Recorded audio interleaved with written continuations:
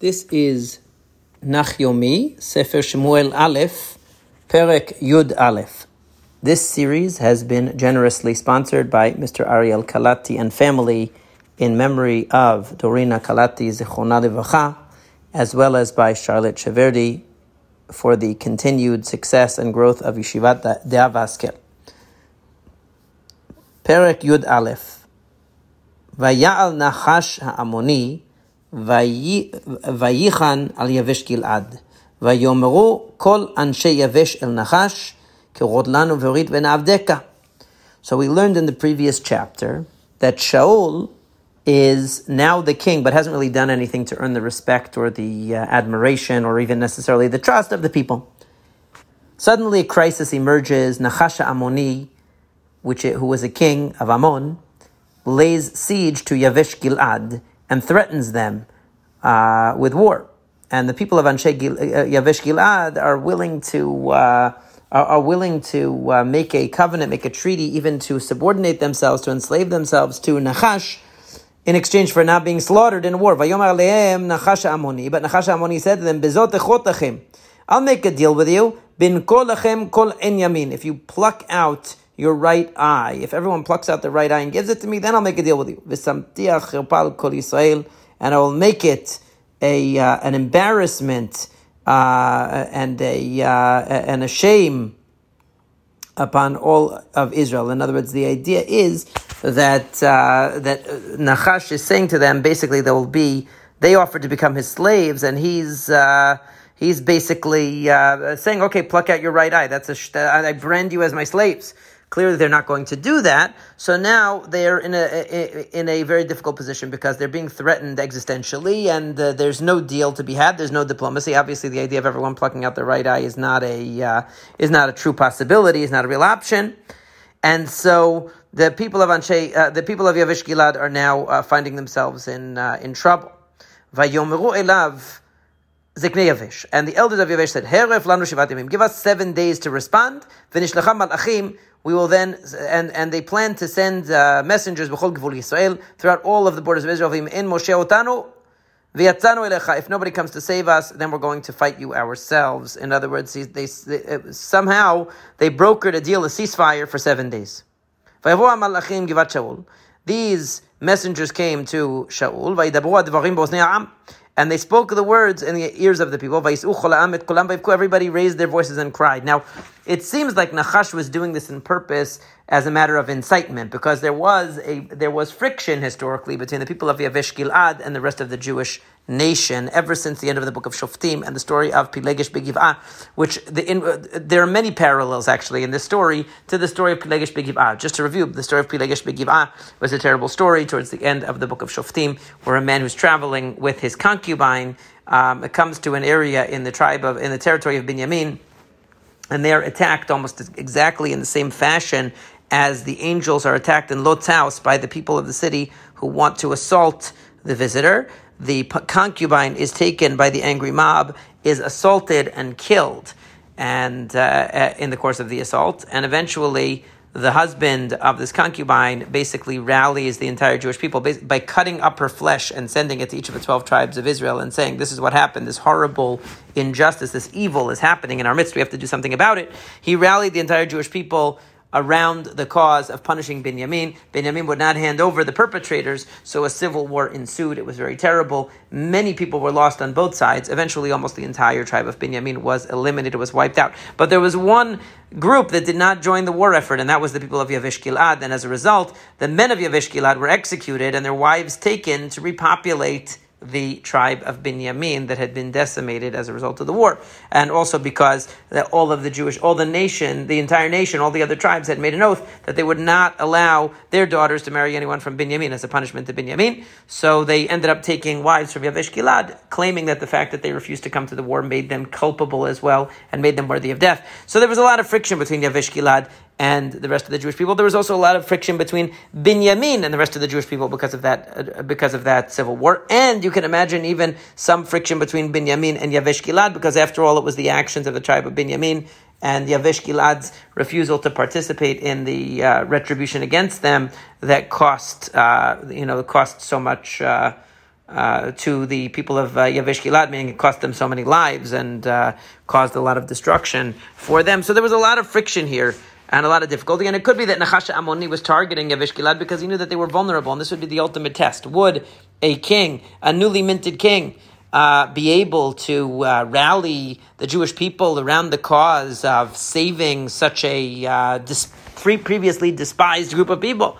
And not only that, Shaul being from the tribe of Binyamin, will they really trust him? Will they really put their faith in him? Will they really allow themselves to be directed by somebody from Binyamin after all of the history of that tribe and its failings? And in other words, Nachash Amoni really is targeting an Achilles heel, as it were, a vulnerability of this new coalition, of this new government, because by targeting Yavesh Gilad, he's bringing up all of the memories of the issues with the tribe of Binyamin and the issues with Yavesh Gilad and so on, and to see if this is really going to hold, or if this is a possibility basically to test, like we talk about today, governments being tested, coalitions being tested, whether they'll be able to withstand a certain crisis. Will his coalition, will his new found position of leadership be able to stand the test of this threat?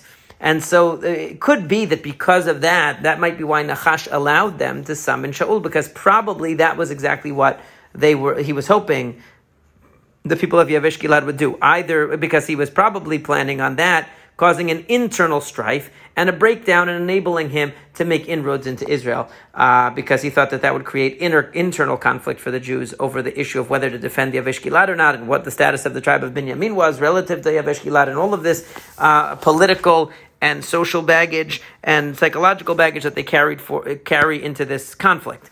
So they go and they summon Shaul.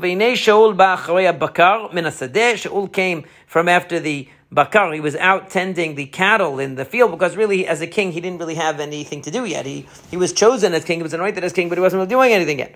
Shaul, why are the people crying? So Shaul wasn't originally reported to. This was reported to everybody else in the area, but not to him yet. He heard. So Shaul, suddenly he was inspired. Similarly, this is similar to the way in which the husband of the concubine who was murdered in Giv'ah was also inspired. When he was moved by what he heard. He became very angry. He took a pair of oxen and cut them up. He sent it to the entire, throughout all of Israel, saying, with messengers, saying, anybody who doesn't go out after Shaul and Shmuel, this is what we're going to do to his animals. In other words, we're going to slaughter your animals if you don't come. Fear of God fell upon the people, and they went out as one person. And it's very noteworthy that Shaul mentions Shmuel. In other words, he understands at this stage of the game that the position of the king is to be a partner with the Navi, not to be against the Navi, not to be independent of the Navi, not to be, but to be someone who is partners with, who takes care of the political side, while the Navi takes care of the spiritual side. The vision and the values come from the Navi. This is a partnership, and they're doing it together. They ended up with 330,000 soldiers. He according to the rabbis, isn't talking about a place, but it's talking about rocks, or it's talking about pieces of pottery that he used to count the soldiers, because normally we're not supposed to count Jews, we're not supposed to count individual Jews, of course, as we know. Now, there were 330,000. So they said, tell to the messengers, go tell this to the people of Yavesh Gilad. Tomorrow, at the heat of the sun, you will have salvation. In other words, we're coming to save you. When they were very happy, the people of Yavesh Gilad were very happy that they were going to get this back up, and they had passed the test of unity here. So the men of Yavesh told Nachash, tomorrow we're going to come to you, and you can do whatever you want to us. In other words, they were deliberately vague. It sounded like they could be coming to surrender. So they didn't tell them what their exact plan was. They didn't tell them that the rest of the Jewish people were going to be galvanized behind them and organized behind them. They said, we're coming tomorrow. The next day, so Shaul, in typical biblical military fashion, splits up the camp into 3 different groups, and they come into at the break of dawn, they come out, and they struck Ammon until the heat of the day, which is usually around noon. The people who were left ran away. There were not 2 Ammonim together. In other words, they all dispersed. The people said to Shmuel, Mi omer Shaul yimloch aleinu. Who was the one who questioned whether Shaul would be a leader over us? Tenu ha'anashim unamitem. Give us those people, we want to kill them.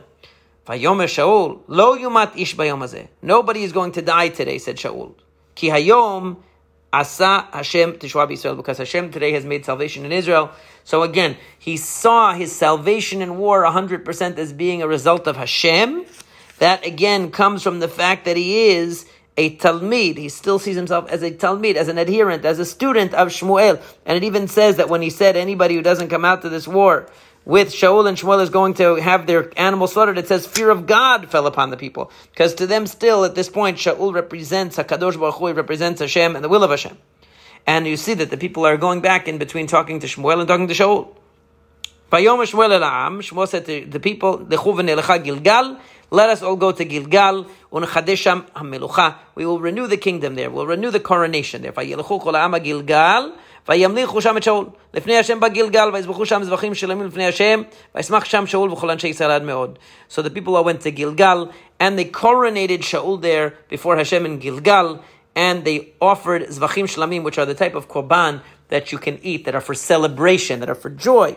And before Hashem, it emphasizes Lifnei Hashem. This was something that was understood as being before God and furthering the relationship of the Jewish people with God. And the people, Shaul and all the people celebrated very much. It's in Gilgal, which is very noteworthy also, because Gilgal was the first place, really, that the Jewish people celebrated their first Pesach when they came to Eretz Yisrael.